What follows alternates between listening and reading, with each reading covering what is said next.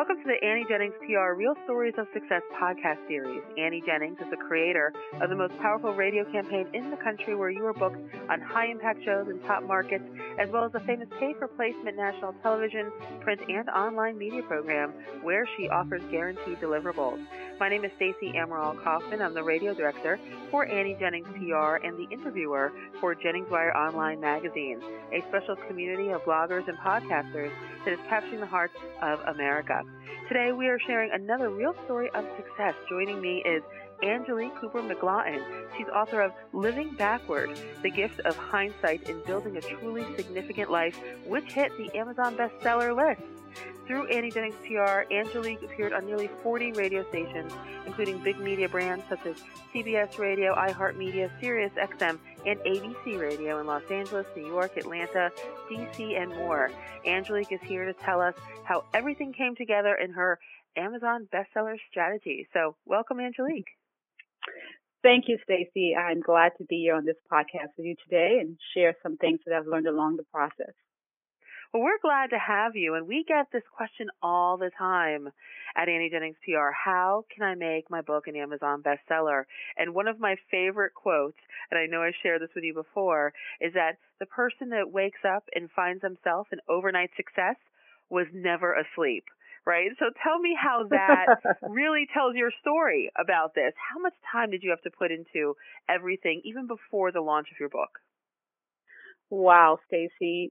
The whole process of launching my book took me hours and hours and hours. It stretched me beyond what I thought I was capable of doing. That's how demanding it was. I was putting in on average about 14, 15-hour days, actually for 2 years, not even before the launch. And when the launch, like a few weeks before the launch, I was putting in even more time. So if you want anything, you have to really work for it. And I like the saying that says, I don't believe in luck, but when preparation meets opportunity, it's when you have success. So for success in anything, you have to prepare and you have to lay a foundation and you have to do the work that it entails. And getting a book to be an Amazon bestseller takes a lot of work. And I'm glad to share what that work looked like for me. Yeah, so what are some of the things that you had in place? I know that, we were in talks many, many months before your book was ready to be launched. So we were helping you in preparing messaging and those sorts of things for your radio interviews. But it is, of course, a lot more than that. We always talk about how the media is just one spoke in the marketing wheel, one tool in your toolbox for success. So what are some of the different areas, some of the different things that you had to have in place, like social media, a community around you, your design of your book? Your book, by the way, people, her book is gorgeous. Living Backward is so beautiful, the design. So talk about the different things that you had to have in place to make this launch a success. Absolutely. Well, the first thing is you have to have a product to launch. And so the product in my case was a book. And so the whole idea, the whole process of even birthing the book, that is what took so much time in the beginning, because I tend to be a perfectionist in a sense, not obsessive compulsive, but I really value excellence. And so I was determined to not have a single mistake in this book. Now, I know every author has this dream, which I'm sure for some people it's happened, but inevitably you find something that was not caught. But anyway, the whole process of taking the book through an overall high development, content editing, to just the regular content editing, to copy editing, and me being the last person to okay everything off, check everything off. So everything had to be approved by me. That in itself was very, very time consuming, because it entailed me going over my manuscript 5 or 6 times within a very short period of time, just combing through everything. So that was the first thing. It was to get a product. And I really wanted the book, Stacey, to sit on the coffee table next to any traditionally published book, since it was independently published, and not have anyone be able to tell the difference. So the first thing was the product. And it took a lot of time and effort to make sure that the book did, as you said, I thank you for the compliment, that it would be beautiful, that it would have a striking cover, and that it would catch people's attention. So that was the first thing that I had to do, because without that, I'm sunk, right? So that was the first thing is having the actual book. And so I would tell people out there is, if you're going to publish a book independently, make sure that you do the work. Make sure you put the book through all of the hurdles that a traditionally published book would go through. It's the only way to bring forth a quality product. I've seen plenty of other self-published books and I belong to an author network, and we see it all the time. The books just don't stand up. They haven't been professionally edited. The cover is not really striking. So that's the first thing, is make sure you have your product. Then beyond that, like you said, Stacey, the media just wants to book in that wheel. So there's social media, which is a great way to get your message out. But you don't just get on Twitter, for example, and have a following. You have to work to create a following. You have to have a dynamic website, one that has engaging content, one that is user-friendly, one that is congruent with your message. That's another wheel of book in the wheel. I also wanted to have a book trailer. And so I had to come up with a script for the book trailer and hire someone to create a 2-minute trailer for the book. And all of these things, 2 minutes sounds like a quick time when you're watching it, but the time that it takes to work on the music, to come up with the script, to make sure that the script and the visuals are all synchronized, takes a lot of time and a lot of effort. Also, I had to have a subscription form on my website for people who are coming to the website to want to subscribe and become a part of the movement. I had to come up with freebies, if you will. I had to come up with a free ebook. So I had a missing chapter from my book. That's one of the things that I offered on my website.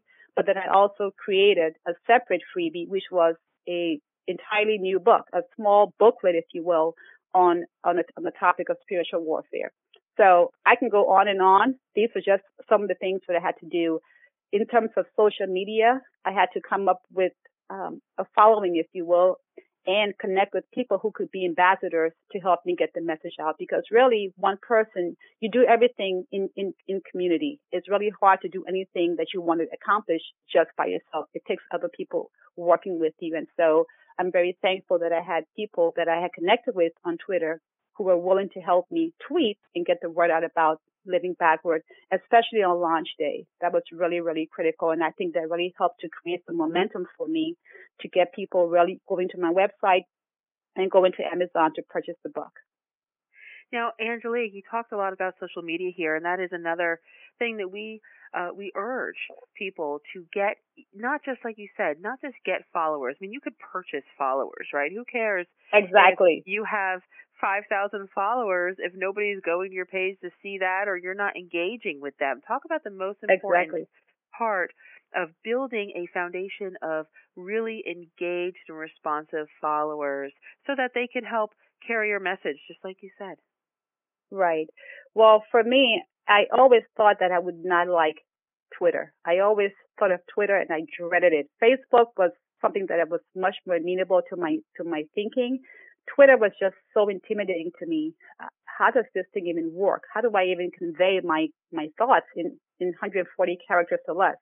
So that's one thing in itself.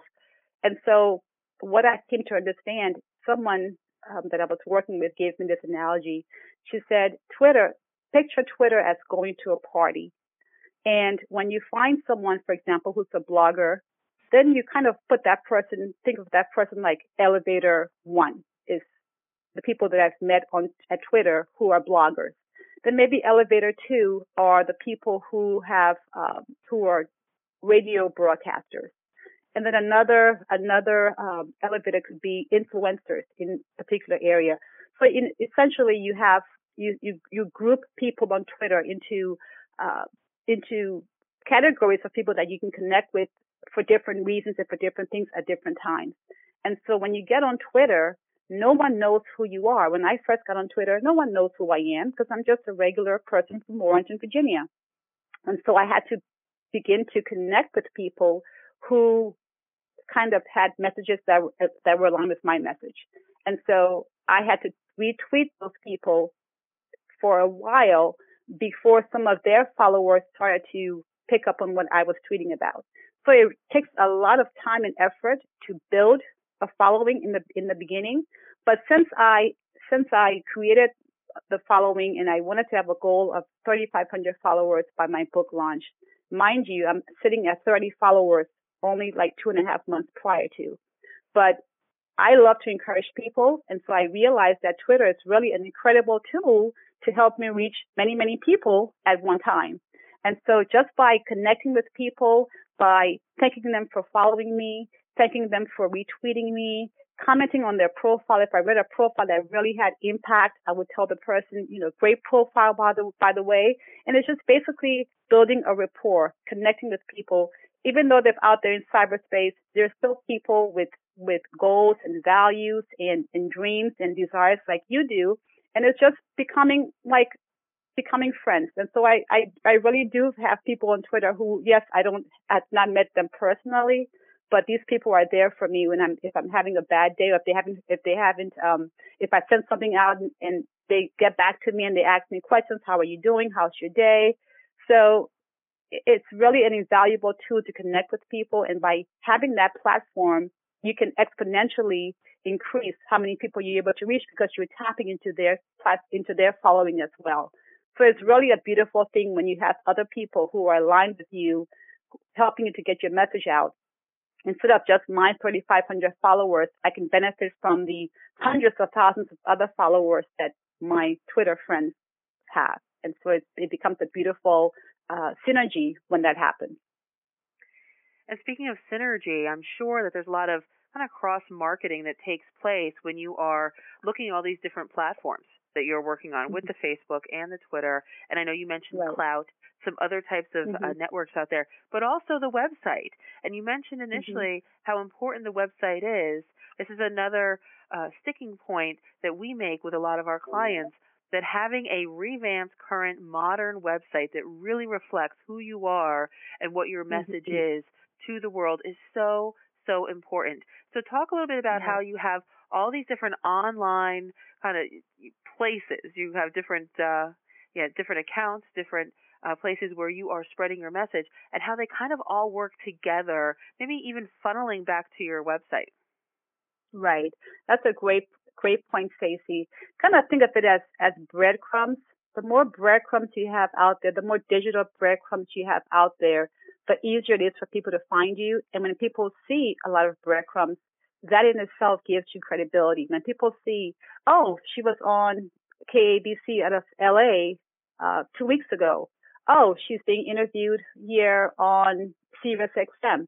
Oh, she did a speaking engagement at a women's conference 2 weeks ago. The more people see that you're actively out there promoting your message, the more inclined they are to, first of all, believe in what you have to offer and be willing to take the time to find out more about you. And so I can't stress enough the importance of having an online presence. My website took, after going through a lot of challenges, we finally got it to where we wanted it to be, but it took a lot of time and effort just creating the content. I have about 9 different pages on my website, from everything from about me to blogs to my media page to my contact me page to why I wrote the book.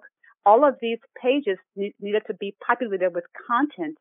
So it takes time to sit down and compose your thoughts and say, what do I want to tell someone who's coming to my website? What do I want this person to know about who I am and what I'm offering them? How can I help them? What do I have to offer them? And all of that takes a lot of time because you have to step out of your author role, take off your author hat, and see yourself as just a regular person coming to your site. What will capture their attention? What will keep them on your website? What will it take for them to say, oh, let me consider looking at what this book is about? All of these things takes strategy, it takes imagination, it takes creativity, and it takes a sense of knowing what you have to offer people out there. And so all of these things take time to create. So having that online presence, having social media, having tweets that point people to my website. It doesn't matter if I'm tweeting 100 tweets a day. If none of these tweets are driving people to either purchase the book or to come to my site to read a blog, then I'm really, in a sense, I'm not getting the best use out of Twitter. So Twitter is great, but you want to be able to use it as a tool for people to find you. And if you're not having them connect with you from your tweets, then in a sense, you've almost like wasting your time. So not every tweet that I tweet is about my book. You don't want to just keep telling people, buy my book, buy my book, buy my book. I don't do that. I tweet what I believe is valuable content, but I intersperse those tweets with the Living Backward. It might be a blog that I've written. It might be a special that I'm running, but I don't push that in people's face. Nobody wants to just read a tweet. Everything they get in their feed from you is about buying. And I see that sometimes. People are looking at their feed and everything is about their new book. And that's all they spam you with is buy my new book or, yeah.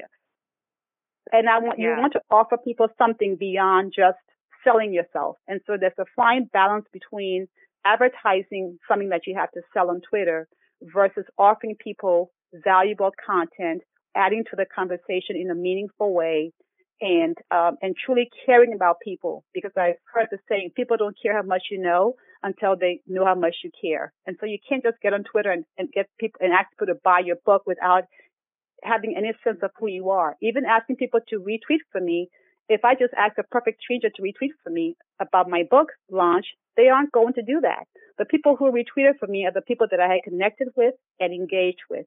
And because they knew who I am, they were willing to tweet for me. And all of that takes time to build. You have to be willing to spend time on Twitter. If you're going to be on Twitter, you can't just get on.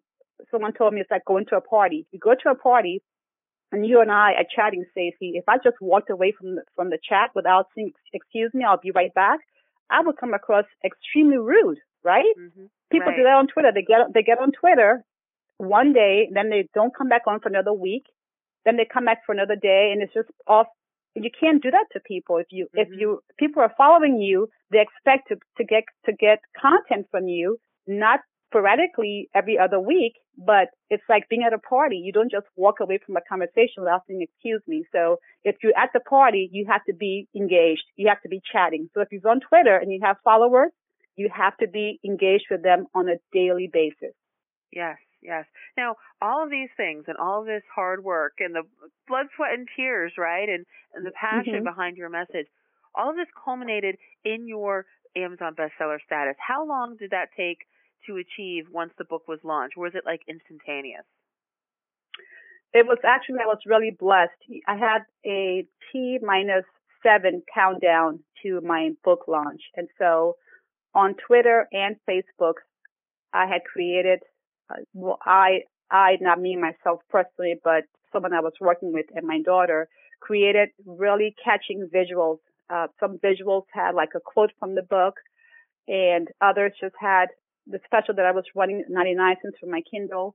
But the key thing is that I didn't just have content on Twitter and Facebook. I actually had visuals to go along with that content, because people gravitate much more easily to graphics. We all know that. It's a given that people respond to graphics more than they respond to just text. And so for the 7 days leading up to my launch, on my Twitter and Facebook feeds had these really beautiful visuals announcing the book launch. And so it was, 7 more days to Living Backward book launch, 6 more days, 5 more days.